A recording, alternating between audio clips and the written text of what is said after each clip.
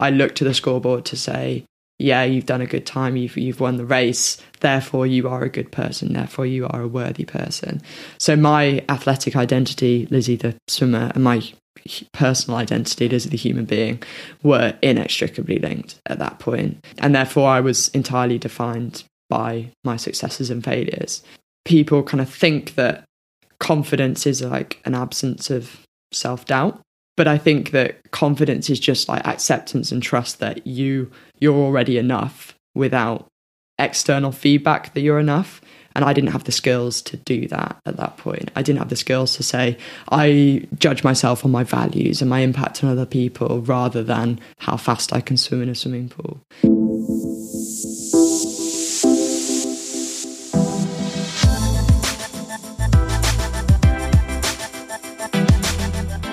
Well, hello there and welcome to the Supporting Champions podcast with me, Steve Ingham. Now, an interesting concept that came up in episode 44 with world champion coxswain and executive at Google, Neil Shagani, was the differences between elite sports and business. And Neil spoke about the spikes in performance for sports, really peaking for that big moment. But in business, there's a much greater emphasis on sustaining performance over longer periods of time. And within that, people will need to think about and delivering a sustainable performance in business and in life, full of ups and downs, new ideas, new threats, changes. And for nearly everybody, they will probably move on from one job to the next. Now, for an elite athlete, the challenge of change is even more stark. What comes with the highs are sometimes the lows, or for some, just getting back on with it. But eventually, an elite athlete will need to step down from the pursuit of the highest achievements. And this podcast is about exploring such dynamics with people who have been there and done it, people who have supported others to succeed or have explored performance concepts in real depth. And if you'd like to support the podcast, and if you can take 2 minutes of your valuable time to leave an honest review on iTunes, then that would be amazing. So the dynamic of retirement, transitions, and change for athletes is rightly receiving much greater attention as athletes speak up and openly about their experiences, none more so than this episode's guest, Lizzie Simmonds.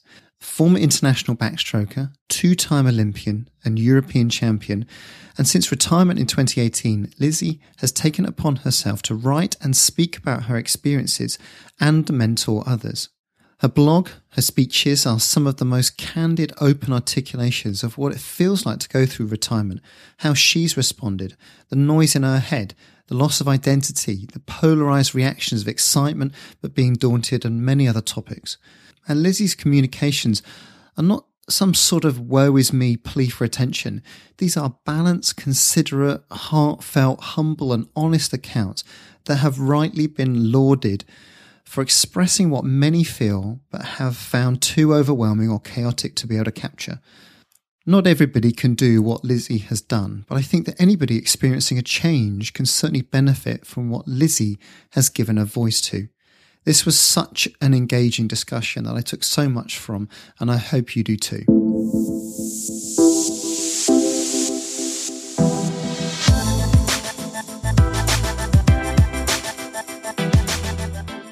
What a delight. Welcome to the podcast, Lizzie. Thank you for having me. Now, you've just been out for a bike ride before you came over. A swimmer having a bike ride. You're not heading off for a triathlon, are you? Absolutely not. After about 15 years of being submerged in water, my knees are barely working. So running is not for me just yet. I'm trying to learn how to run. But at the moment, my main form of exercise is cycling. And I just enjoy kind of being out and about, which again is probably a bit of a knee-jerk reaction from coming from a world where I just follow a black line up and down the bottom of a pool. So nice to get out into the countryside. Although I did go out the other day and it started hailing horizontally into my face, which was less enjoyable. I realised I'd made a terrible, terrible mistake. Not checking the weather. So you've hurt, so your knees, and so is that hyperextension, Yes. flapping, dolphin? Yeah. So I have a lot of hypermobility anyway, which probably was an advantage in the water because I had a bigger range of movement than most normal joints. But it means I have to be very, very careful on land because I have less control at the extremes, shall we say, and tend to injure myself quite easily, I guess, in the gym or I'm running and things. So you're a cycling convert. So you're out and about finding water splashing in your face in a different way. So you've just switched. Is this something you're trying to pursue, or you're starting to cycle more, or is this just an outlet for you? A bit of an outlet, really. I was quite excited when I decided to stop competing and stop swimming. I was quite excited to not do very much exercise. I was kind of thinking, I've done my quota after competing at that level for so many years and doing, 60 kilometers a week for the past, 15 years, basically. I worked out the other day that I'd swum 2.2 million meters every year for the last 14 years, which I wasn't quite sure whether to be impressed by that or absolutely horrified.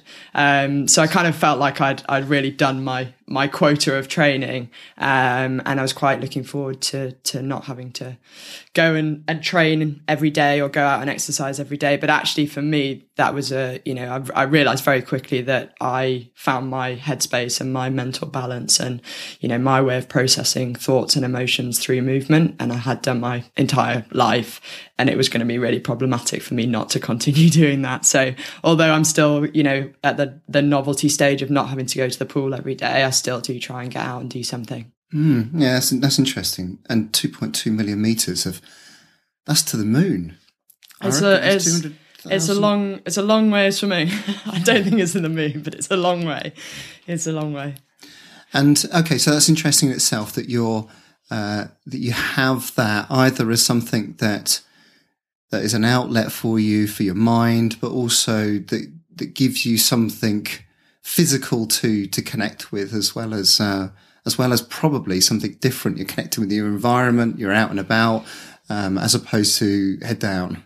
Yeah, definitely. And I think that's part of the reason why I enjoy cycling, and hopefully at some point we'll get a bit more into running as well.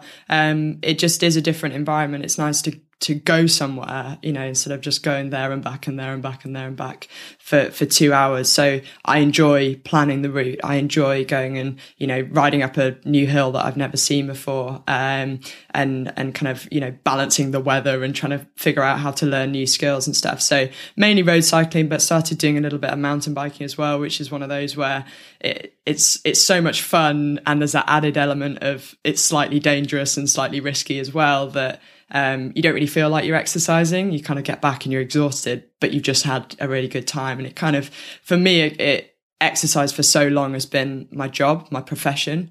And actually it's quite nice to go back to those feelings of when you were a kid and exercising and you were kind of messing around on bikes and, riding through the trees and kind of messing around with your friends kind of thing. So it's nice to kind of go back into that mindset, I guess, away from it being this is my job, this is my profession. All right, so quite a predictable question next. Let's get this one out of the way. Tell me about this tweet that nearly everybody would have 200,000 likes to it. So it was just brilliant. Tell us about it. So if anyone's left on Earth that hasn't heard about it, then your pinned tweet. Yes.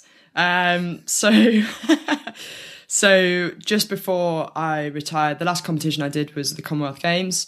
And a few weeks before then, I was living in Edinburgh, training up in Edinburgh. But my boyfriend, my other half, was down in Bristol. So we were doing a little bit of the long distance thing. Every kind of other weekend, one of us would go to the other one. So we'd get a flight down or up for him. And it sometimes meant that I would move or shift around one of my sessions in order to make a flight. So the context is largely irrelevant, but basically I was going to miss a training session with my squad, with my normal training squad in Edinburgh. And my coach said, no problem. It's just going to be a steady session. So I'll give you the session on a piece of paper, just go into the public lanes and do it, and then head off to the airport, go and catch your flight. So I was in the public lanes. There was hardly anybody in the pool. It was on a Friday afternoon, I think. And then I was off to the airport. And I was plodding along, kind of minding my own business, just doing the session, largely daydreaming daydreaming, to be honest.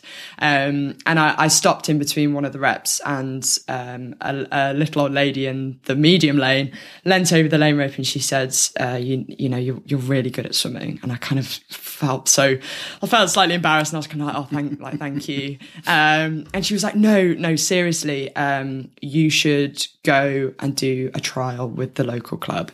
And I was like, oh my God, this is the most embarrassing thing ever. And I said, like, in the most awkward, kind of very British way, I was like, oh, I've actually been to 2 Olympics. And her response was one of the best things I've ever heard in my entire life, because she went, oh, me too. Which ones did you manage to get tickets for? Obviously kind of thinking that I'd been to support at the Olympics. And we then had a hilarious little conversation when she realised that I'd actually competed at the games, and she was really apologetic. And I was like, no, like, it's absolutely no problem at all. No, people don't recognise, I'm not a recognisable kind of face unless you're very much immersed in the swimming world. But it was just a hilarious and very British, very awkward misunderstanding. And I decided to relate this experience and recall it back on Twitter later on that afternoon, or maybe even the next day, actually.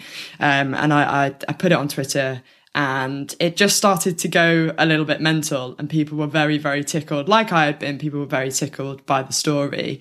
And lots of people started coming back and saying, this was hilarious. We told our mum and dad, we told our swimming coach all this, and it was all very amusing. And then it started to get a little bit out of hand, and I kind of checked back in a couple of hours later, and it was at 60,000 likes or something like that. But still, the majority of people were being very nice about it, and had also kind of seen the humour in it.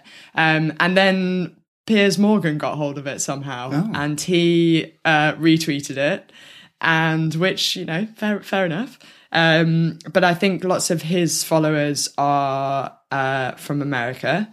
And it went very, very quickly from being a very kind of amusing little anecdote, very innocuous, to basically being trolled horrendously. Oh no! And I had hundreds and hundreds of. So it ended up on ESPN's kind of their like flagship, their Saturday morning news feed on Twitter and Instagram. But it seemed like, I don't know whether it was a cultural or humour divide between Brits and Americans, but the way that lots of people read it was that I'd been really arrogant with this lady and kind of gone, actually, I've been to 2 Olympics. So really kind of like, oh, you should recognise who I am. And it's a disgrace that you don't know that kind of thing, which it wasn't, at all. Nobody recognises me. So they just started being really, really horrible. And I was kind of reading through them, and I just felt like I needed to justify myself and go back to these people and say, no, that wasn't how it was at all. And then I realised I couldn't keep up with the volume of things that was coming in against me. And B, I realised it wasn't really worth it. These were very much the kind of anonymous keyboard warriors just after kind of picking a fight. Lots of them just shouting very, very sexist things. No one cares about Olympic sport. No one cares about women's sport. We don't know who you are, so why would she know who you are? People telling me to get back in the kitchen where I belong. People saying that they reckon I'll swim good in their sink when I'm washing their dishes, and just things like that. But it was, and within a couple of days I had BBC News on the phone and all sorts of media outlets in the UK saying, can we interview you about this? And it was just hilarious, I guess, the volume that kind of came in off the back of this. And it was a very stark representation of the power of the internet, I guess, and how quickly something that you post online can go viral and under those circumstances. So yeah, it was I recall it with fondness, and I often talk about it with kids, just in terms of absolutely social media is an incredible tool, but it's also can be dangerous as well in that sense. And you're not really posting things, you're publishing things. And it's very hard to take it back or to understand exactly which context everybody's going to read that in. So, a lesson learned. It was slightly ironic because it was just before the Commonwealth Games, and that week we actually received some media advice from Team England about social media, and they said basically just, you know, stay under the radar, don't say anything risky or anything like that. And I sent my mum a screenshot of the advice that we'd been sent over, and she just texted me back and she was like, darling, I think the horse has bolted. I think we've gone far beyond that. It was racking up nearly, 200,000 likes, and it was very much in the media eye. And yeah, not much I could do about it by that point. But wow. Yeah, it was an amusing story. I was asking you the question because I equally, and you got exactly the right word there, was tickled by it. And looking now here at the tweet in front of me, 800 comments. And I'd looked at some of the comments, which in the initial phase were just, oh, that's brilliant, fantastic, that's hilarious, how quirky. I didn't realise the second kickback of ultimately what is, as you say, a different interpretation or an ambiguity about something that is wholly innocent in just sharing. This is a fun moment. Yeah. I felt awkward, I felt humble, but you can't convey that in no.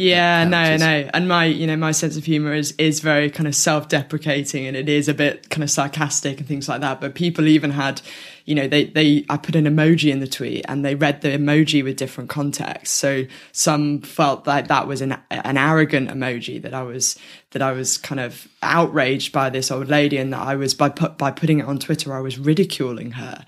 This was just we had a giggle together. I ended up giving her front crawl technique tips after we'd had this kind of, a bit of a misunderstanding between us. So from my perspective, and luckily from most of the people on there, it was a very innocuous story. And I did kind of put out a few tweets afterwards, just saying some of the things that had come in off the back of it, and kind of not apologising for the misunderstanding, but just saying, almost justifying that it hadn't ever been intended to be like that, and that's definitely not what the situation was.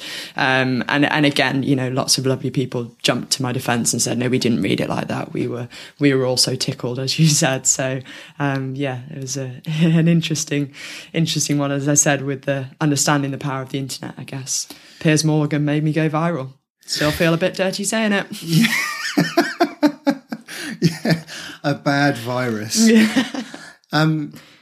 Okay, and that's without getting distracted into sort of the world of social media, but that seems to have a similar sort of supportive effect of the support that you're offering to someone like Becky Adlington recently about, that there might be one person that criticises you or says something nasty, but they're anonymous. There are thousands of people that admire you, as she was a role model for you. Yeah, absolutely. And I think it's kind of heartbreaking to see that and see the effect that it can have on people. And I think, I only experienced it for a very short amount of time, but it still feels, awful to have people just saying horrible things about you that aren't justified at all, aren't justified, aren't relevant, and people, as I said, hiding behind keyboards. And I think, we absolutely probably do need to do more to protect young athletes who come into the limelight, and may experience some of this, because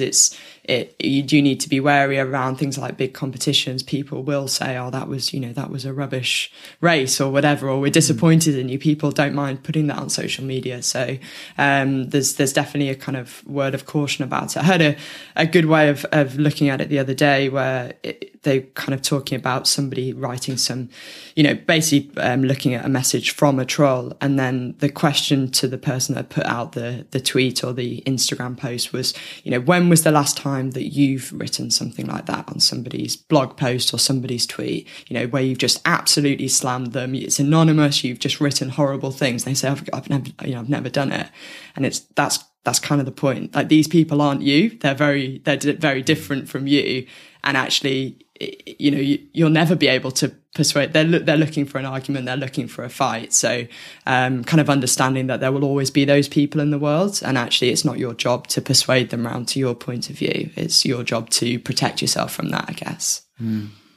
And just in sharing that insight about that particular tweet, but it seems to encapsulate what I've always picked up from not knowing you personally, but what I've picked up from what I've seen, or the post-race interviews and so on. And I remember it starkly from London 2012, in the sense that there were thousands of people winning medals, and thousands of people being interviewed afterwards.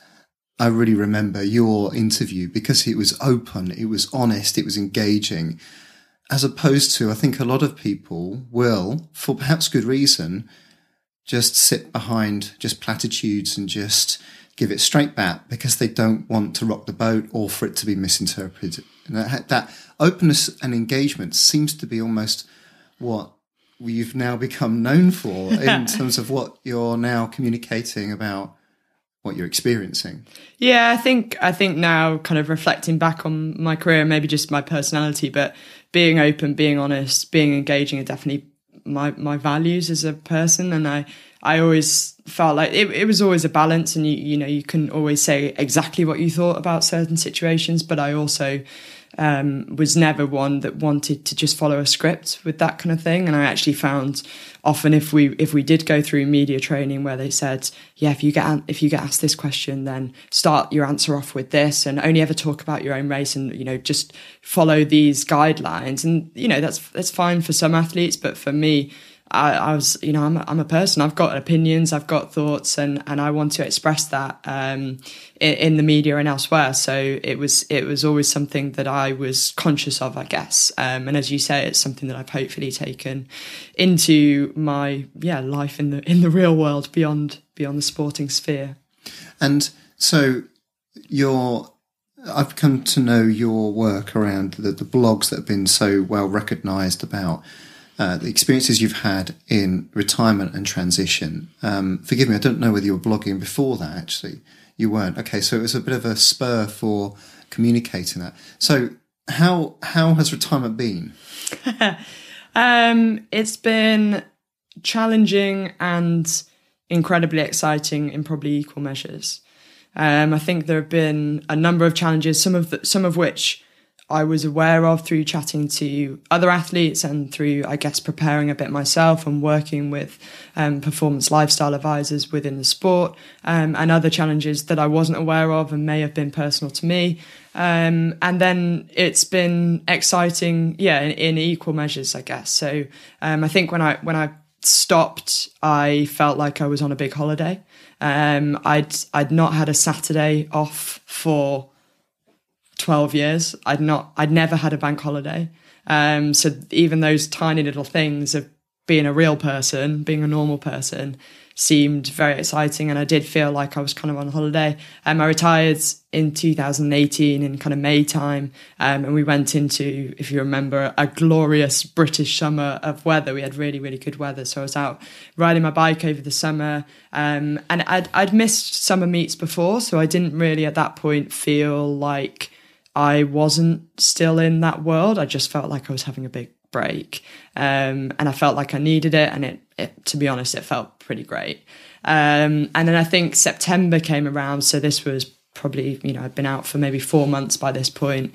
And it was the first time ever that I'd not had training to go back into. I'd not had the beginning of season plan. I'd not had a meeting with a coach to say, this is what the season looks like. This is what our macro cycles look like. This is what our training camps are going to be. These are when the competitions are in the season. And suddenly I felt incredibly lonely and incredibly lost. And I didn't really have a purpose. I didn't really have a direction. I felt that all too familiar and all too commonly cited identity loss that athletes struggle with when they come out of sport. And I don't know if I went into months of depression, but I was definitely in a difficult place mentally for a few months. It was compounded by the fact that I was actually doing quite a few cool things, and things on the surface seemed to be going rather well. So I went for a couple of kind of consultancy kind of roles where I, nailed it and got the job kind of thing. I was starting to branch out into different industries and starting to challenge myself with different things. So when people asked me and said, how's it going? What have you been up to? I would reel off all these cool things and they'd go, yeah, you're nailing it. You're nailing transition. So there was this big disconnect, because I then felt incredibly guilty and incredibly like I didn't have the right to say, actually, I'm really miserable and I'm really struggling. So it was kind of very much kept under the surface, I think, for a few months. And I struggled to be honest with anybody really about it. And I think, lots of athletes go through that, and I think it's very normal to go through that. But actually the big kind of breakthrough for me was I started working with a counsellor a little bit, but I mainly just started being honest with people, and I started to honestly answer their questions of how are you doing. And it was kind of like, I'm proud of this stuff that I'm doing, and I'm enjoying XYZ, but I'm actually finding this really difficult, and there are bits that I'm really missing from sport. I'm not sure what the future holds, and I don't feel like I have enough security in my plans. I'm kind of struggling with that balance of autonomy and support, so maybe not quite getting that right either. And I just felt very kind of lost. But as soon as I started to open up to people, that started to kind of, I guess, lift the weight a little bit for me. And I think another tricky thing was in sport, when you have challenges, and there are hundreds of challenges for athletes in sport, but usually when you have challenges and you face a challenge with a coach, or you take a challenge to another teammate, or you're working through a challenge with a partner or a family member outside of sport, and you're saying, I'm struggling with this, can you give me some support here? There's usually a fairly logical answer to it. Well, this isn't quite right, so we need to work with this person, we need to go and have a conversation with them, and then we can hopefully put it right for you. So there's usually a fairly logical set of steps to resolve an issue within sport, and it's not always, the decisions aren't always easy to make, but the steps are usually fairly logical. And I think for transition, because there's this huge range of emotions, and that they don't always make sense. So it's very difficult to go to somebody and say, hey, I'm actually having a bit of a crap time and I need some support, but I don't know what you can do. I don't know how you can help me.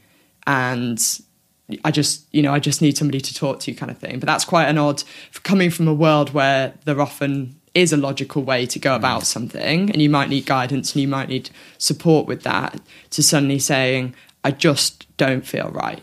And I don't know why, and I don't know how to process it, and I don't know what you can do to help. It's quite an odd place to be with your support network, because they don't get a manual on how to help you through transition either. Partners, family members, those people who've been with you through the thick and thin within sport, they don't have a right or wrong way to go about this either. So I think it was a bit of everybody was navigating unknown waters for a little bit. But that was at the end of kind of 2018.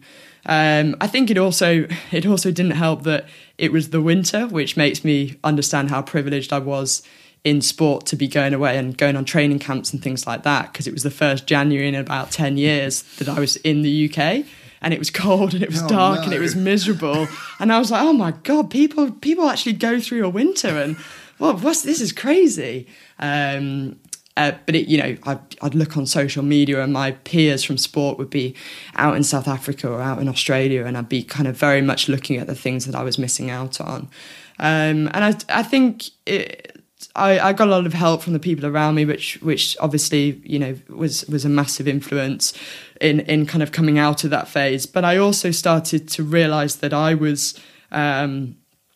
think I was unfairly comparing the best bits of sport, so the Olympic Games, the team, the feeling when you're winning medals and breaking records, to the worst bits of retirement, sitting at home trying to get through some emails at 8:30 on a Tuesday morning when it's hailing outside.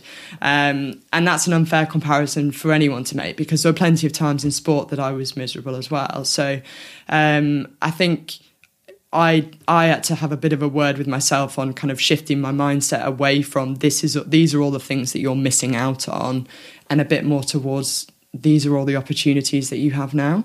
And actually, when I started doing that, and it didn't happen straight away, but I started to feel excited about the future, which I'd not had until that point. It was all loss about I'd stepped away from.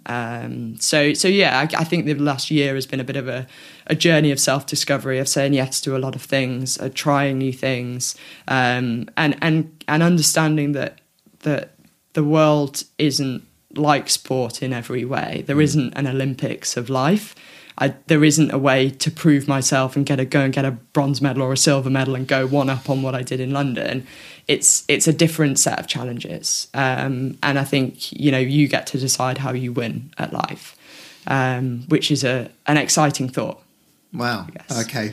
There's loads. That was a long answer to a very brief question. No, it's amazing to hear you describe it in that sense. It almost felt like I was with you. And so, if I just recap there, that sense of you thinking, right, I can now explore lots of different things, and people want to hear from me and seek out my thoughts and advice, but equally you lack the stability and the connection with team members and the order and the structure that you had. And it sounds as though, almost imagine you saying, right, well, there's something not quite right with my turn or my start, and a team of specialists come in and solve that for you, and you can at least feel like you've got agency and you're starting to gather momentum. You're dealing with it, as opposed to whether you get it right or not is independent. Okay, so can I ask you to unpack that a little bit further in terms of what had you done before you had announced your retirement? I presume there was a period of time where you're thinking, I'm going to retire. Yeah. What had you done in preparation? So I started thinking about retiring when I didn't make the Rio Olympics. So I didn't qualify for Rio. It was a bit of a rubbish. I've been to the previous two Olympics. It was a bit of a rubbish summer to kind of sit at home and watch those Olympics on TV.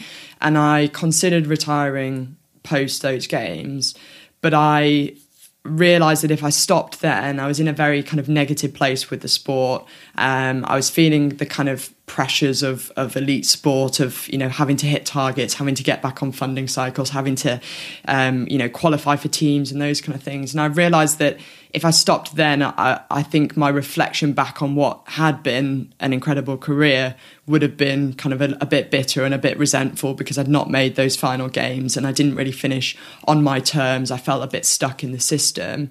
And so I was determined to continue and go and, I guess, finish on my terms. And I moved up to Edinburgh, worked with an Australian coach up at the University of Edinburgh, which was a great program. And I got back to swimming for the right reasons for me, which was because I loved it, because I loved the challenge, because I love the interactions at training with other people. I love the interaction with the coach.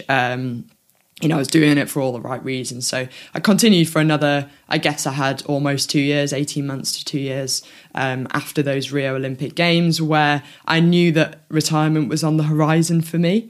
But I wanted to be in the right place, and I wanted it to be on my terms and me calling the shots with it.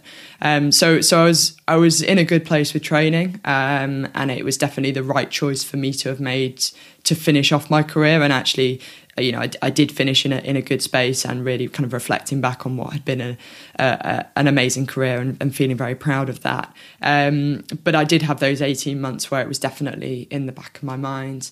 And I think for me, I started trying to explore who I was beyond swimming. And that basically for me looked like a lot of reading. A lot of kind of figuring out what else I felt like I was passionate about, but it was still quite hard to do when you're still in that kind of environment.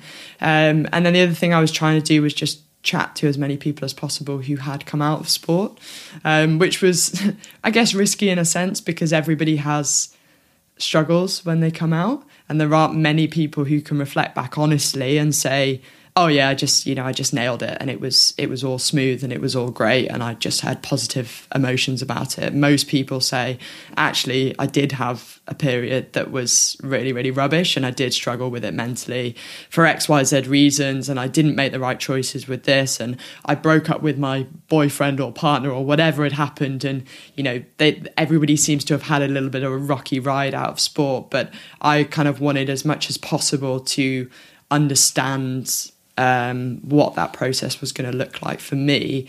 Not to kind of, make myself fear it, but just to be as prepared as possible when I finally did stop. And I think I kind of separated transition into, everybody lumps transition into one big thing. And in my mind, where a lot of athletes go wrong is they think the biggest challenge is going to be finding a job. And there are a number of practical aspects to transition, and that's things like recognising our transferable skills and how we can apply them to other industries. I was 27 years old and I'd never written a CV, I'd never had an interview, I'd never worked in any other industry than sports. So there were practical challenges to it, but if you're savvy enough, you can look up the answers to those on Google. You can get templates through online, and you can prepare for that much more easily. So there was the practical side of things, which actually didn't scare me too much. I didn't feel too worried about it. And then it was the emotional side of transition that I think it's much harder to prepare for, and athletes often don't actually consider it. And I think I'd considered it, but you don't know which of those emotions you're going to have. And it did seem like, for me, it was quite a strange mix, and they didn't necessarily make any logical sense. One day I'd wake up feeling incredibly proud of all of my achievements, and the next day I'd wake up feeling incredibly guilty that I was still healthy, I wasn't injured, but I'd still stopped. I had this talent in the pool, and I'd made the decision to stop, and I was like, that's wasted talent, I should feel bad about that. So it was this very conflicting, range of emotions that is very difficult to prepare for, because it's such an individual thing. I think every athlete will be very different with that. So I guess in terms of your question, I prepared fairly well from a practical sense, just in that I was actively networking, I was actively speaking to people in different industries, not necessarily to say, can you give me a job, but just to say, I want to explore options, you are successful in this, can we sit down and have a coffee? And I was quite open and proactive about doing that. The emotional side of things was much harder. And in retrospect, would you have done anything differently for that? Because I'm sensing almost a conflict in your voice around, well, I was focused on what I was doing, and so head down on concentrating on maximising the back end of your career. And if you're getting overly distracted with something else beyond that, then you're perhaps not being fully present and attentive and enjoying the moment. Yes, and I think that is the internal conflict that lots of athletes have and lots of coaches have.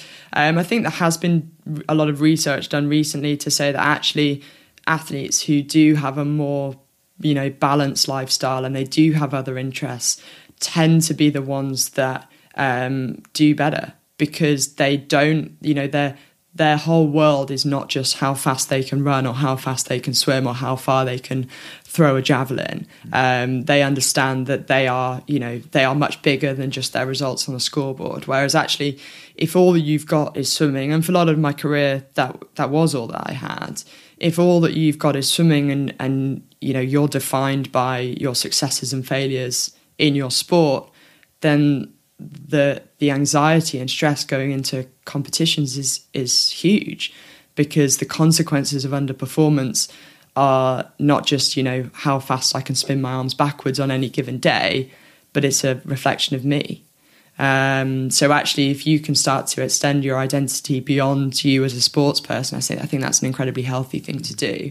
And I definitely didn't always get that right, and it's really difficult, because I think there is a bit of a stigma in sport amongst athletes and coaches. This is a high focus environment. It is an environment where the logical thought is, let's give this 100%. There's no point in me training for 4 years to swim a 2-minute race if I've not given absolutely every waking second to preparing for this, to training for this, to thinking about this.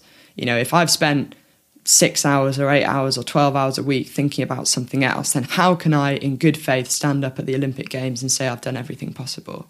But actually looking at it, and knowing athletes who have done that and not done that, that's actually not true at all. And most athletes who do the kind of 100% in, this is all I care about, tend to be a bit miserable and tend to struggle a lot more with mental health, because they don't see themselves as being anything other than than an athlete, than somebody who's capable of performing in that sense. And it can be very difficult to extend your personality beyond that and think yourself as having any worth beyond your performance in a pool or on a track or on a pitch. So it's interesting. I mean, I think it's moving in the right direction with elite sport. There's a lot more kind of encouraging athletes to actually think about what they're interested in, think about who they are beyond their performance. And it is a unique environment. There are many other careers where, at some point you will just have to give up and move on completely. Most other careers, unless something significant happens, you continue on the career path. You might pivot in a slightly different direction, but every athlete has to come to the end of their journey at some point.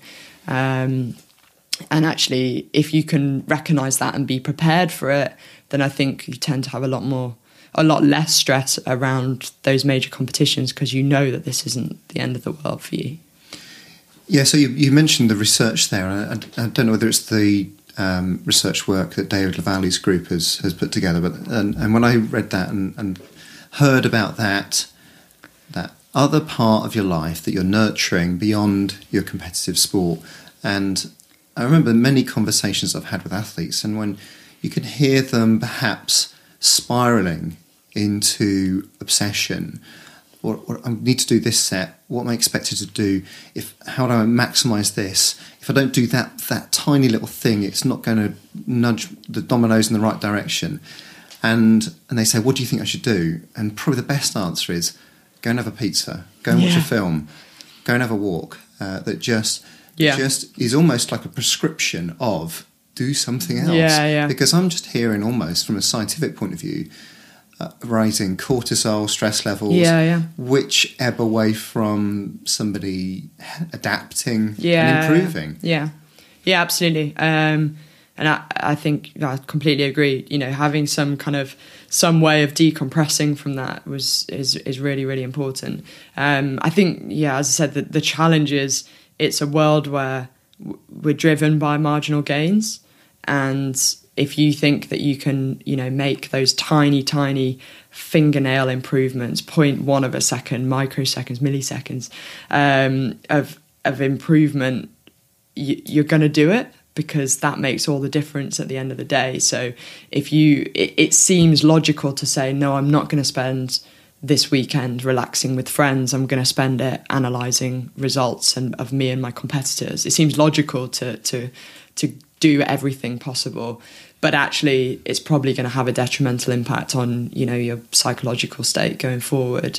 I mean, I think some athletes can get away with it. I think some athletes can get away with it longer than others in that kind of high tuned state, and I think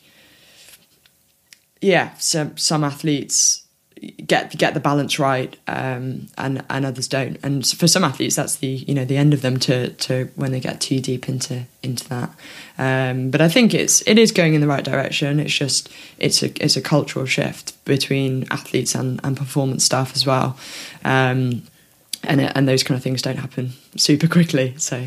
Oh, I suppose the original question wasn't necessarily so much about what would you have focused more, but the melee of thoughts and emotions that you're experiencing. I'm almost wondering, is that something you can anticipate how that's going to go, or whether it's actually better to make sure that we've got an adequate support system in place for that, so that we don't know how this is going to go for you, but we're going to be there? So I think a little bit of both. The support network is absolutely crucial. It's one of the things that we really struggle with in sport. And the way that the system is set up at the moment, that that support ends far too quickly for most athletes. If you're not a funded athlete, or if you're not in a funded program at the end of your career, which I wasn't, you technically have no support. And I kind of made my own support, and I still had the number. Luckily for me, still had the numbers of a couple of the performance lifestyle advisors that I'd worked with over the course of my career. And I think, they're the kind of people that would never turn away an athlete. But technically, I wasn't on their books. Technically, that was, in their own time that they were supporting me. And actually, we probably need a more robust system of supporting athletes once they do transition out of sport. And it's always going to be a challenge in terms of resources. Those athletes are no longer contributing to performance objectives. They're no longer winning medals. So it's very difficult to justify diverting resources away from, crucial performance aims towards athletes to support them coming out. But we absolutely have a duty of care to support those people who have given so much for their country, and inspired people and have achieved so much over however many years, to help them transition successfully into other arenas. And I think in terms of preparing athletes for that emotional side of things, I think it would be very, very difficult to accurately forecast, the kind of way that an athlete is going to go through that phase.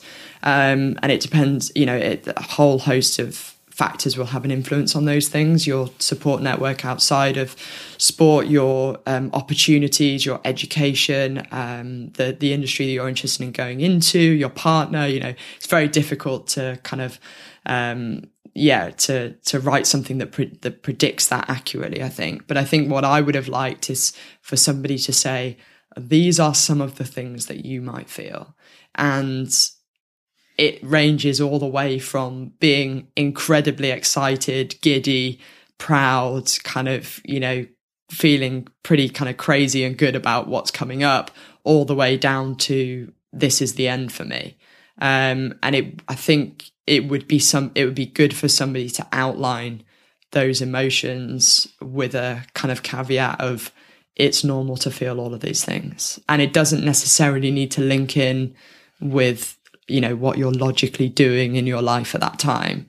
You might have just, won a bid or got a job interview and still be feeling some of these really negative ones. And it doesn't necessarily link. We like links in sport. We like to be able to predict things. We like graphs that show our direction and our progression.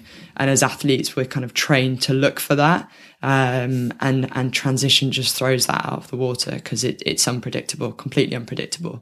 So I think for me, it probably would have just been good to have somebody say, like, if you feel guilty about this, that's not abnormal. If you feel complete cognitive dissonance from what you're doing to what you're feeling, that's not abnormal. If you feel like you've lost somebody close to you, that's not abnormal, because nobody really says that. And that you gauge it a little bit from talking to other athletes. But again, for somebody just to kind of map out the spectrum of emotion that might be felt during transition, I think that would be helpful for most athletes. Not in a fear-setting kind of way. I mean, that's the other risk, isn't it? Because we don't want athletes, fearing coming out, but we also want them to be prepared for it.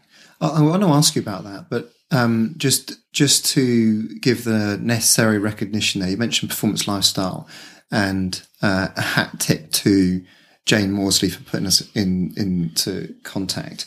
It almost feels as though you'd be searching for either that advice or a mentor. And as an ex-athlete, it feels to a certain extent as if you're acting as a mentor, almost like in quite a published way of, your phrase there about these are some of the things that you might feel. You have expressed, these are some of the things I have felt, and I'm still wrestling with this. Yeah. I'm still trying to find my way through that.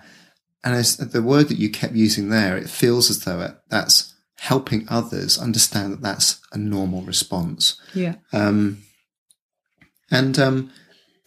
keen to ask you, because perhaps this isn't going to be for everybody, but I'm keen to ask you what compelled you to write and what that gave you. I think a few different reasons. I think, first of all, sport's incredibly challenging, both physically and mentally, but there often isn't a huge amount of creativity involved in sport. And I've started to realize that I'm quite a creative person. Like, to scratch the itch for me is to write or to draw or to design or to do something that's creative and problem solving and in a thinking space. So part of it was just the fact that I've always enjoyed writing. And I've done various bits of writing over the course of my career, but it's been more about, this is how training's going, or writing a kind of column for a newspaper about preparing for a competition, as opposed to, hey, I can write about whatever I want. And the thought of doing that was quite exciting. I named the blog How to Be a Real Person, which was all about kind of understanding that I've come from this very unique environment. But actually, the reason I called it that was to give me scope to write about whatever I wanted to, really. Anything that came to me in either from, reflections or kind of observations of the world of sport, but also anything that I've, found as a challenge kind of going into other arenas. The second thing was definitely processing for me. It helped an awful lot to put those things down on paper. And it would have helped even if I'd just written them down and kept them to myself. It helped even more to have other people, not just from a sporting world, but other people say, I relate 100% to that. And I had some really interesting conversations with other athletes who had also retired fairly recently, either just before me or just after me, who said, kind of, you've put into words my exact experiences of transition, but I've never been able to articulate it. And for me, that was it was interesting in a sense. I guess it helped me feel like I wasn't abnormal in what I was going through. But it was also interesting that they too didn't have words for what they were going through. And I felt like it started to become a bit of a thing of, can I actually articulate this so that people understand it, so that hopefully we can help more athletes in the future with this. So that was kind of the motivation for it. But it was definitely a bit of a cathartic process for me to just get things down on paper, both in terms of reflecting back on my career, and also, looking forwards to the future as well. So yeah, it was one of the things that I found particularly interesting were those people who came from what I thought to be very, very different industries, but who had also navigated some kind of major change in their lives and said, the human struggle here is universal, and we've experienced exactly what you've just said, which was interesting to me. Yeah, in that sense that most professionals, most people will go through some sort of major change or transition, whether it's moving away from the home for the first time, or maybe going from team member to leader, and experiencing that sense of, I'm now out of my comfort zone. What got me there is going to serve me well in the future. And some of the topics that you've blogged about, self-talk, identity, reframing failure, role models, authenticity, they seem to relate to the whole spectrum of the life experience, not just necessarily for athletes. Yeah, definitely. And that's been a huge motivation for now. I do a lot of work in either with young athletes or in businesses as well, just looking at some of those topics, because I realised that my experiences in sport and actually some of the systems and habits that I learned through sport are very relevant to other people. And maybe we learn them a little bit better in sport because we have to be self-aware enough to know where our weaknesses are, to be very honest and vulnerable with ourselves. Otherwise, you're not going to be able to perform. But that's been part of my motivation, has been exactly that, realising that those things are very universal to people in lots of different stages of their career. And hopefully I can, go some way to help people, I guess, create and develop their own systems and habits that help improve their chances of success, but not just success in a performance and output or work kind of way, but success in, health and well-being and value of relationships and, their overall success as a human being, I guess. So you put a note out a few weeks ago, 22nd of January. Birthday post. Your birthday post. It was really sobering. It was really emotive, it was empathic, and and quite a reflective piece. But I suppose we've captured the big essence of it. But one sentence that you put in there about I'm okay, I'm okay now. What does that mean? How do you know? And what's kind of got you to that place? What's helped you get there? I think a huge part of it for me has been confidence. So when I left sport, I knew that I should be a fairly capable human being, but I actually had no proof that I was in anything other than spinning my arms backwards. So I felt like I lacked a huge amount of confidence to go into any other kind of environment. And, why am I justified to come and talk to you guys about this? Why should I be in this role on this board, sitting here giving this advice? And I think I was in a very kind of fake it till you make it kind of place in terms of confidence, because I was outwardly projecting, confidence, but inwardly was, crippled with self-doubt, about where my skill set lay. Very difficult to gauge how you were progressing in any given thing. Sport's a world of statistics and rankings, and you're continually being given feedback on how fast you are, how powerful you are. So you know where you stand. Absolutely. On a regular basis. How fit you are, how lean you are. Your level of self-awareness as an athlete is beyond anything that, I think anybody has anywhere, because it has to be. Whereas actually, I didn't know where I stood anywhere else. I didn't know where I was in the world rankings of public speaking. I didn't know how I was progressing or how I should be progressing in my board member skills. And I found that incredibly alienating and daunting to not have, that constant feedback and knowing how I was doing. And that obviously with the, I was looking for feedback to reassure me that I was good at things. I was looking for, other people, external feedback that I was doing okay. And you don't always get that in other environments. You don't always get that in corporate environments. You don't always believe it in the same way that you would from a stopwatch, because you go and speak to a person and say, how was that talk for you? And they go, yeah, it was great. Everything we were looking for. And you're like, how much do you read into that kind of thing? That's not constructive for me as an athlete. So I think part of it was just time, was just actually starting to just push myself out of my comfort zone and go and do other things, and realizing like, hey, I'm okay.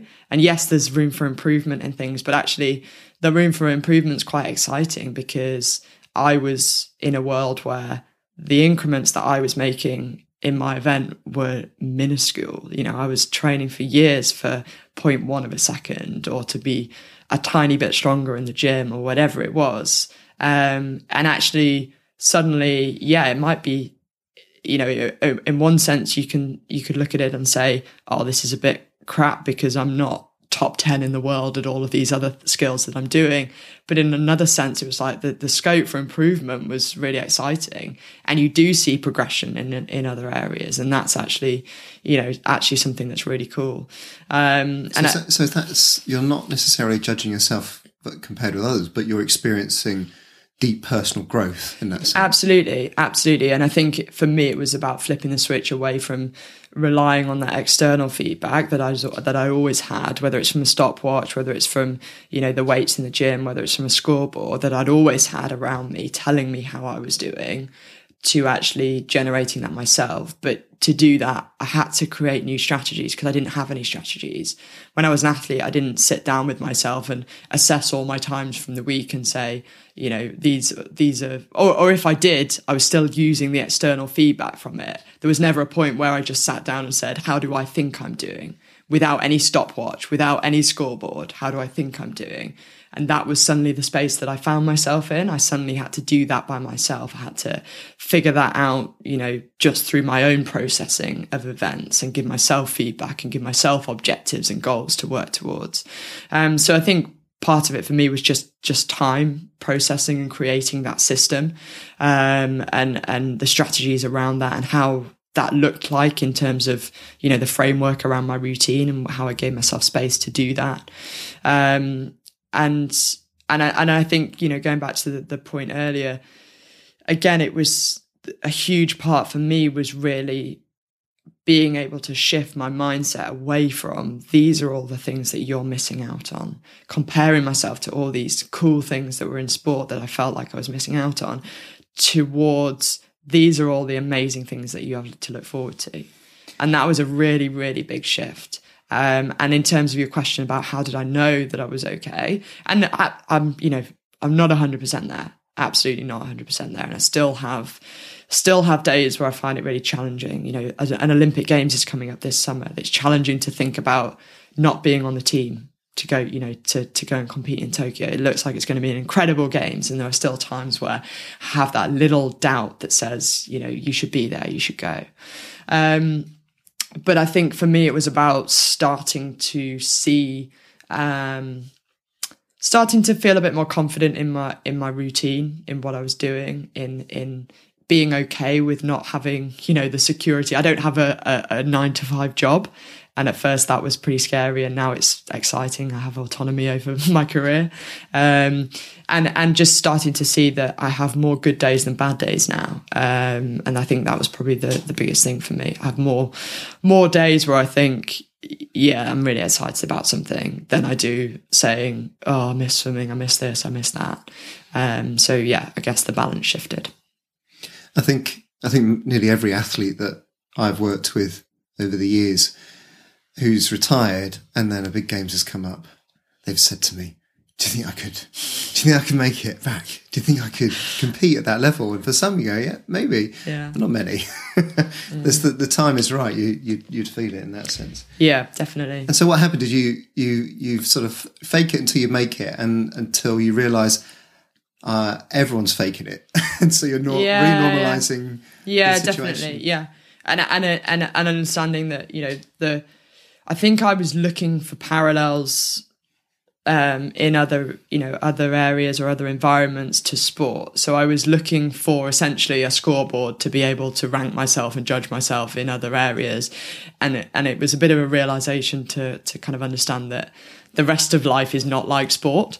And you can't do that in the same way as you did in sport. And you have a bit more definition on what constitutes a successful day, and what are you looking for in terms of success. I didn't have a definition of what success meant to me. Does success mean earning a lot of money? Does success mean having getting promoted into a higher role? Does success mean having a tangible, measurable impact on other people in a positive way? Does success mean being happy, not doing any of those things, but being happy each day?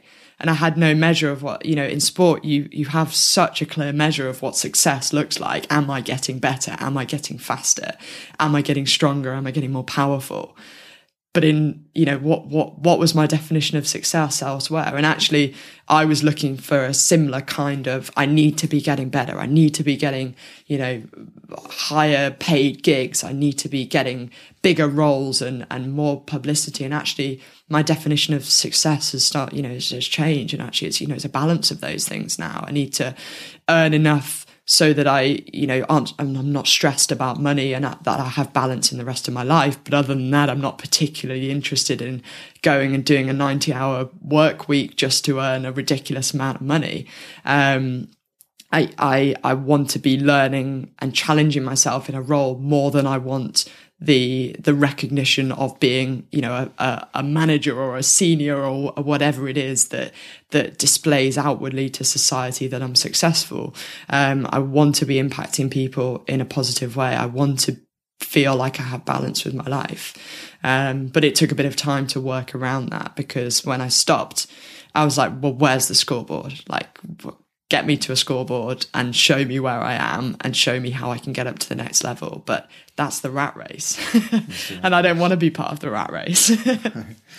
So you've mentioned a couple of times then looking back and then looking forward. But so let's go through those. Can I ask you, what do you miss about swimming and what don't you miss about swimming? I miss the team environment.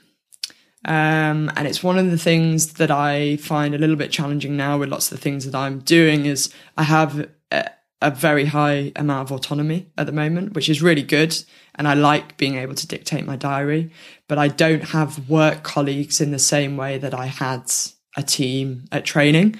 And if people who know me, I'm kind of the joker of the pack. Like, I'm the one who will come in and try and make people laugh, try and be that person that's a kind of positive person in a group.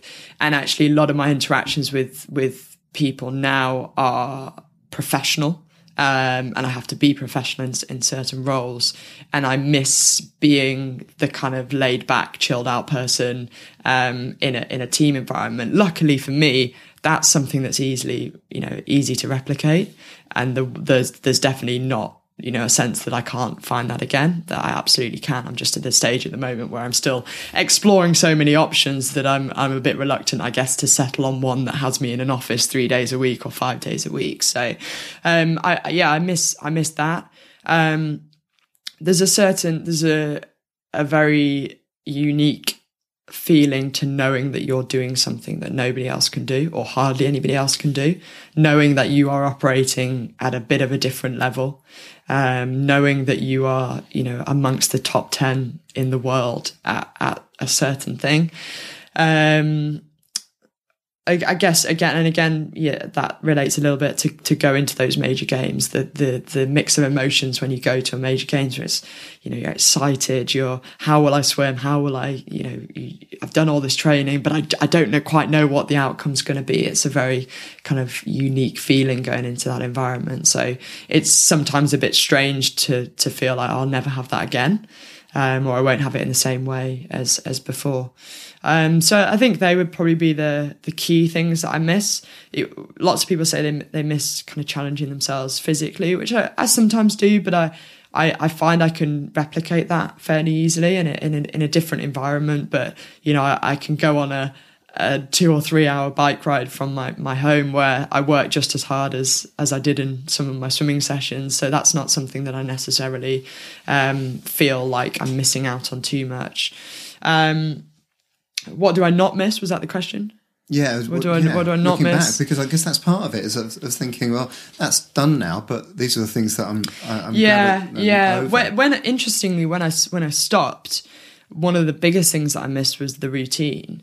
So in the lead up to retiring, the thought of not having somebody telling me where to be, what to do, when to eat, what to eat, when to recover, how to recover, when to have your time off, when the competition is, etc., etc., etc., was the thought of it was so liberating and exciting in the lead up to retirement. And actually, when it came to it, it's incredibly daunting to not have a schedule emailed to you, at the weekend for the following week, telling you where all your appointments are, your nutritional plan, your competition schedule, the microcycle, the macro cycle, all of that planning. And it was something that I missed hugely, because suddenly I had these empty months and I was like, how do I fill them? What do I do? How do I do it?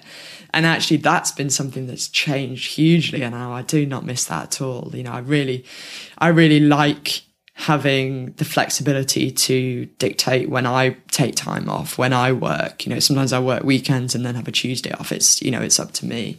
So that's been one that's definitely shifted from, I really missed it to begin with. I really struggled without that. And now I definitely don't miss it at all. I guess the main thing that I don't miss is focusing so heavily on one thing. There was very little time or energy to focus on other things. It was one of the reasons I stopped. I felt like I had more to give to life, and I was focusing all my time and energy on, getting better at backstroke, which when I say that now, it kind of sounds slightly ridiculous, but, I'd never done lots of things that lots of my peers had done. I'd never been through the experimental teenage years of who am I and what do I want from life. I'd never had a job. I wasn't doing creative things. I wasn't creating anything. My impact on people was hopefully positive, but it was all in a fairly self-serving way of, I'm interested in self-improvement every single day. That's what I'm doing when I go to the pool. All I want is self-improvement. And actually I was like, this is stopped being my number one value. I think it's just stopped being my number one interest, and I wanted the freedom and flexibility to explore other parts of me, doing other things. So I think the main thing that I guess I don't miss is just having so much of my energy and willpower and time in a week dedicated to one thing, because now I get to dictate where that goes, and I can spend it, on a week's training camp in the Pyrenees cycling if I want to, or I can spend it on writing blogs. I have the option to do, or a combination of both. Well, I think you've almost anticipated, or you've offered the answer to the next question, which would be about, it's very easy for us to focus on the negatives, and that there are things that probably people will wrestle with and struggle with and find difficult. But what you've alluded to there is a whole bunch of positives about rediscovering life, or having that urge almost before you finished of, I've got more to give and I can't wait to explore that. Yeah, definitely. And I think that was, for me, that was probably the reflection that kind of geared me towards actually stepping away from the sport. And it was still a difficult decision. As I said before, I wasn't injured. I wasn't in a position, I wasn't funded, but I wasn't in a position financially where I was kind of being forced out of the sport. And sometimes I think for those athletes that do have that, that must be really difficult, but it also might be a little bit easier because you've kind of not got an option. Whereas I had to kind of bite the bullet and I had to say that that's it for me, but with that voice still, that little voice in the back of your head saying, you're only 2.5 years out from another games, go on, just let's do another one, let's go for another one. So it was a really difficult decision, but as you said, that it was that nagging voice each day or each week that said, is this all that life is? Is this all that life is getting in a swimming pool and swimming up and down and trying to be better at backstroke, or is there more to it? And you've done it for so many, you've given it a lot of your life.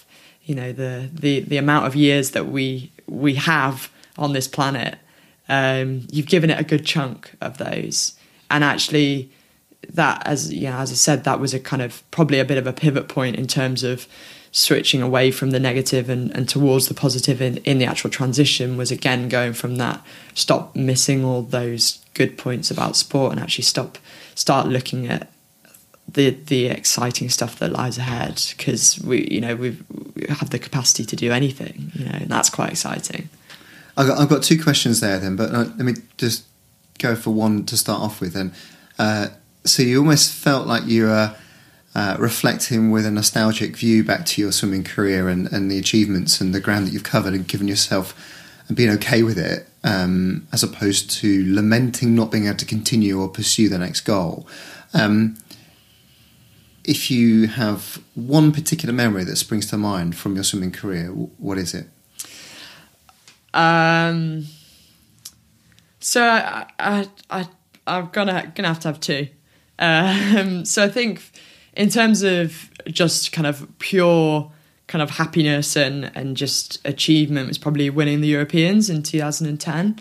And it was just a great setup. It was one of the last international competitions that were held abroad. Not abroad. Loads are abroad. That were held outside, so we were racing outside. And they've stopped doing it because obviously, with weather, unpredictable weather, you end up cancelling the competition for 2 days in the middle of it. But it was in Budapest. It was outside and it was under the sun, and it was an incredible competition. I loved every minute of being there. Obviously raced very well and was kind of crowned European champion. So in terms of just an achievement that I kind of go back to, it would be, standing in the sun, collecting my medal. The crowd was kind of like rowdy. It was a bit of a party crowd. I think my parents were, up in the stands drunk somewhere. But it was that kind of environment. It was definitely something that I look back on and think, that was pretty damn cool. You had your friend next to you? Yeah. And interesting. So Gemma Spofford she came second in that race, and then later in the week, so that was in the 200 backstroke, and later in that week we had the 100 backstroke and we switched positions. So she won and I came second. That's so we cool. kind of had it was really cool. It was really cool. So we both came away with it, with one gold, one silver. It was a pretty special competition. But and then the reason I wanted a second one was because the second one would be London. And I think my emotions for this have changed drastically and are still maybe changing a little bit. Go on, tell me more. So I think, I wasn't ranked to win a medal in London, but I went there absolutely with the objective of getting a medal.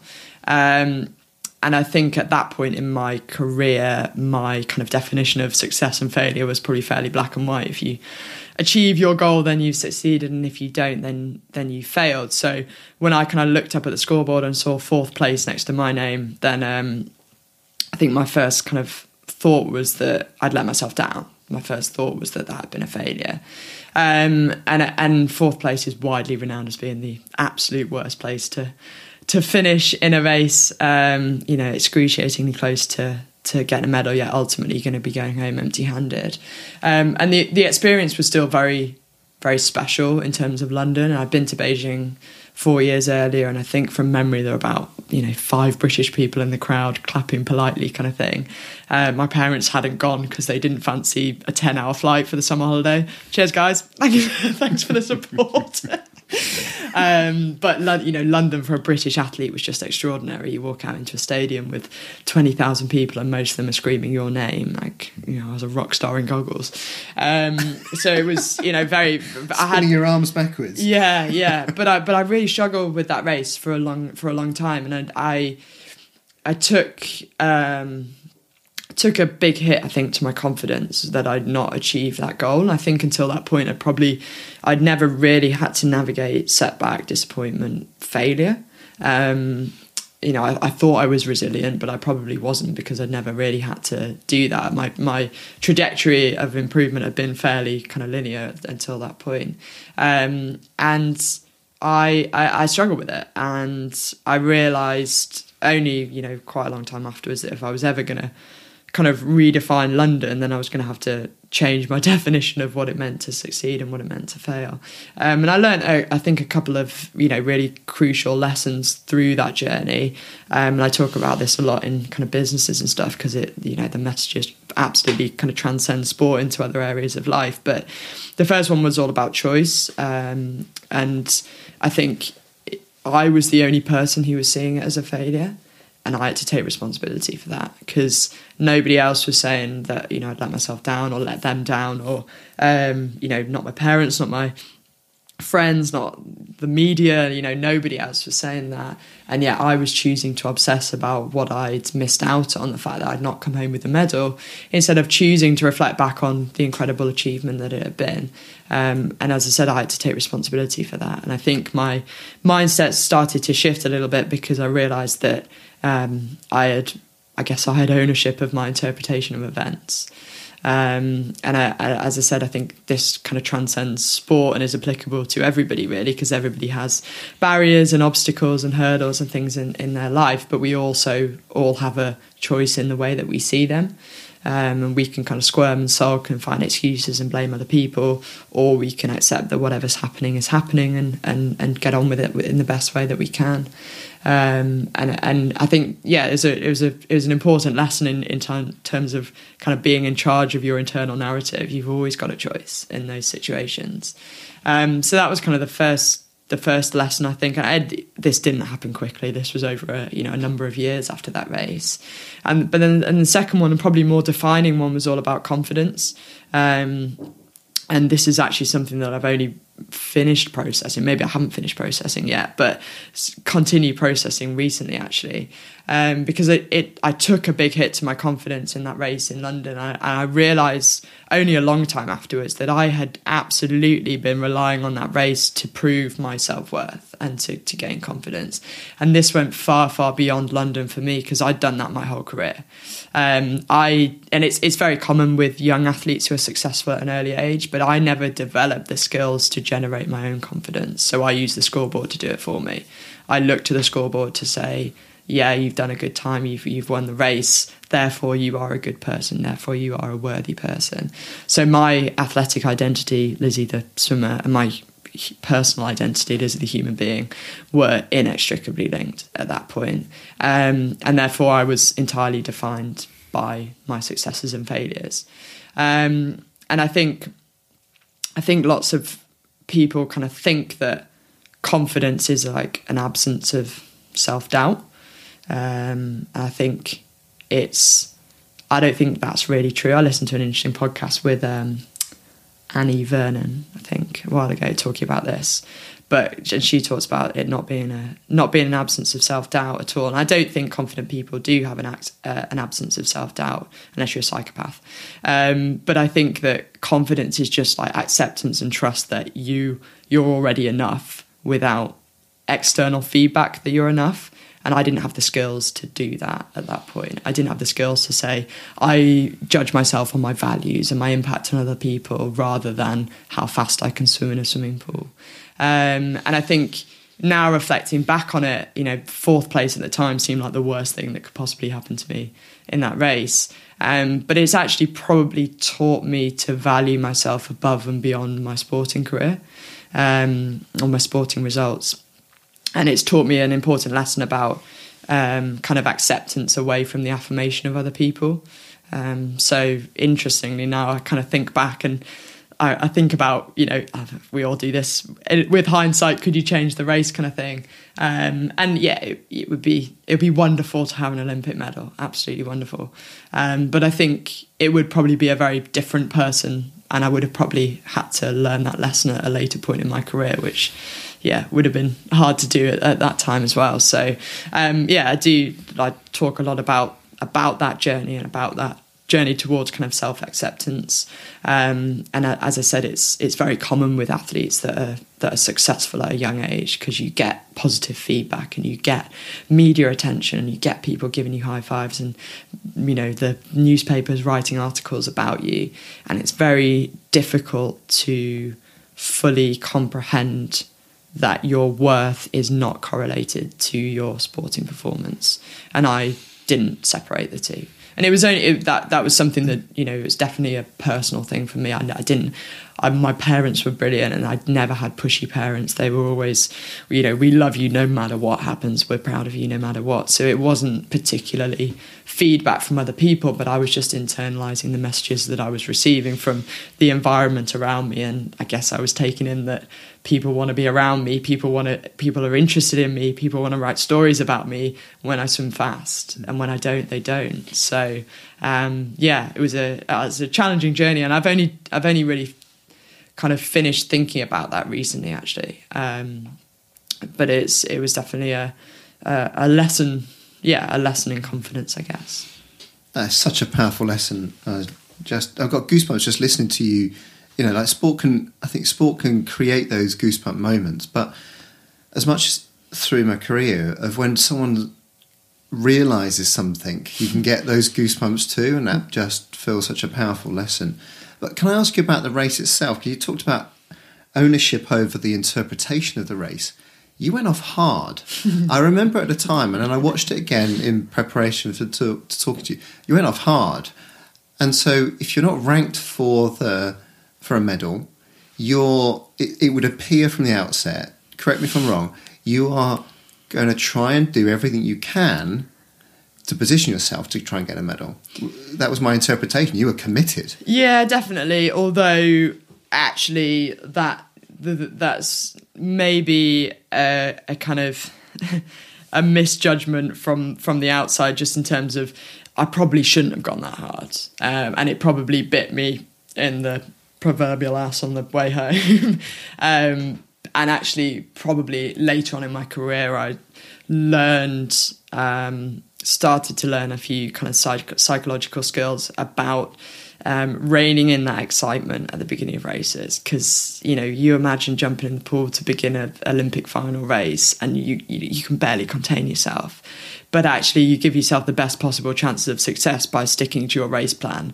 And the race plan probably shouldn't have been to go out that hard. It probably should have been reining in a little bit, build, and then still have it at the end. And I suffered a little bit at the end of that race because I'd gone super hard. So the intention was there, absolutely. It maybe didn't manifest itself in the most productive way, but I don't have regrets about the race. I did the best that I could with the skills that I had, both mentally and physically at the time. And actually, now looking back again, it strikes me kind of less so to do with the result of the race. And I know we went a bit deep a minute ago on some of the lessons and stuff, but just in terms of how lucky I was to go to a home games. There aren't many athletes that go to Olympic Games in total, but to coincide the peak of your career with a home games is something pretty special. So hopefully, going forward, and I do feel a lot of pride towards those Olympics, and hopefully we'll continue to feel like that. Superb. Right, so last couple of quick questions then. So 10 years, if you could go back in a time machine and you could leave a note for yourself to the 2010 Lizzie Simmonds, what would you say to yourself? Tricky. I probably would have left a note to say that there's more to you than swimming. Because I think, at that point in my career, things were going really well and I was swimming well. And it's easy to kind of just be buoyed by those things and to take confidence from those things. But I think it would have been probably a message around starting maybe a bit earlier to think about who you are beyond sport. What makes you you? What are your values? What are your belief systems? What are the things that drive you and interest you and make you tick away from the pool? Because I never really did that. That was always a bit of I'll do that at some point in the future. Swimming's for now, and I think it's difficult when you're a young athlete because you are in the middle of it, and it is a bit of a bubble, and it is quite an insular environment, and you can't quite picture this ever coming to an end, this dream that you're living. And there's some training's really tough, and there are lots of hard bits as well, but you are living a little bit of a dream. You're getting paid to swim up and down all day kind of thing. So it probably would have just been a bit of a kind of a reminder, I think, that those results that are going really well don't impact your self-worth. They don't make you a good person in exactly the same way that the times that you come fourth or come last or get disqualified don't make you a bad person. And it sounds so stupid to say it, we say it and it's like, of course that is logical, that that's true.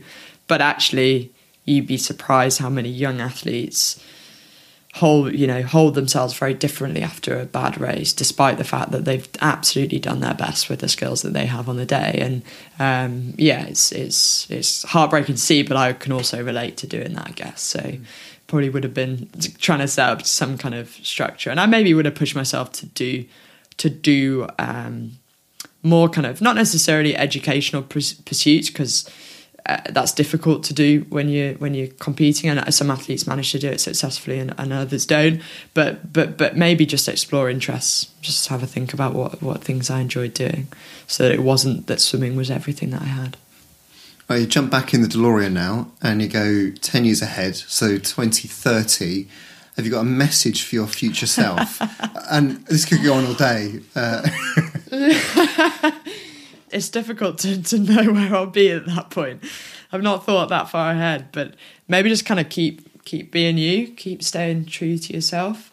Because I think it's really easy to compare ourselves to other people, and to say, I wish I had a bit of what they have there and their skill there. And, we live in a world of social media where we're continually falling short of what we see as being perfection. And I think sometimes we and I say we as in meaning myself, but kind of need to take a step back and, I'm doing all right, we're doing okay. And it's okay to be different from that, to keep, following your path and keep being true to you. And I think I always have a little bit of a competitive instinct of how can I next prove that I'm successful or good at something. And actually, when I delve deep into my values, that's largely irrelevant to me, a bit like getting paid a lot of money and those kind of things. And I think I don't want to reflect back and say, oh yeah, in 50 years time or whatever, and say, yeah, I had a really really high earning career. I want to say I went on shitload of adventures. Like, I did some cool stuff. I met some cool people. We had some experiences. Like, I lived life. My biggest fear in life is becoming one of those people who spends more time setting up an Instagram photo shoot than they do living life. You know, I don't want to be somebody who needs that validation from others, and I want to be somebody who's enjoying life, enjoying experiences, however, you know, in whatever form they come. And to do that, we gotta stay away from the rat race.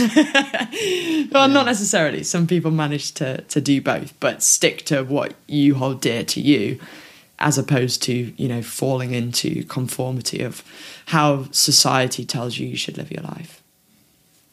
I tell you what is some cool stuff, and the fact that and what's a cool adventure is that you're sharing your adventure, and that's a really cool thing.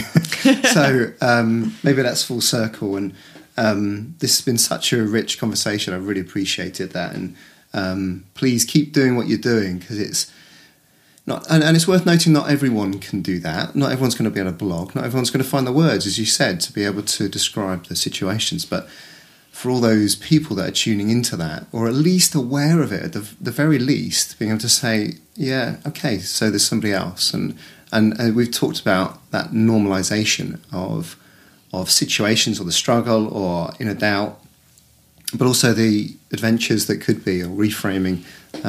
That's amazing that you've provoked and motivated people in that way. So thank you so much, Lizzie. No problem. Thank you for having me on.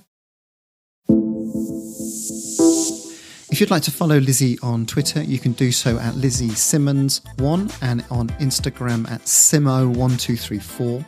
Do also check out Lizzie's website, including her blog, which is lizziesimmonds.com. And you can follow us on Twitter at support_champs, and me at Ingham_Steve, and subscribe through our website supportingchampions.co.uk for the latest updates. And if you feel like supporting and championing us, then please do leave a review on iTunes.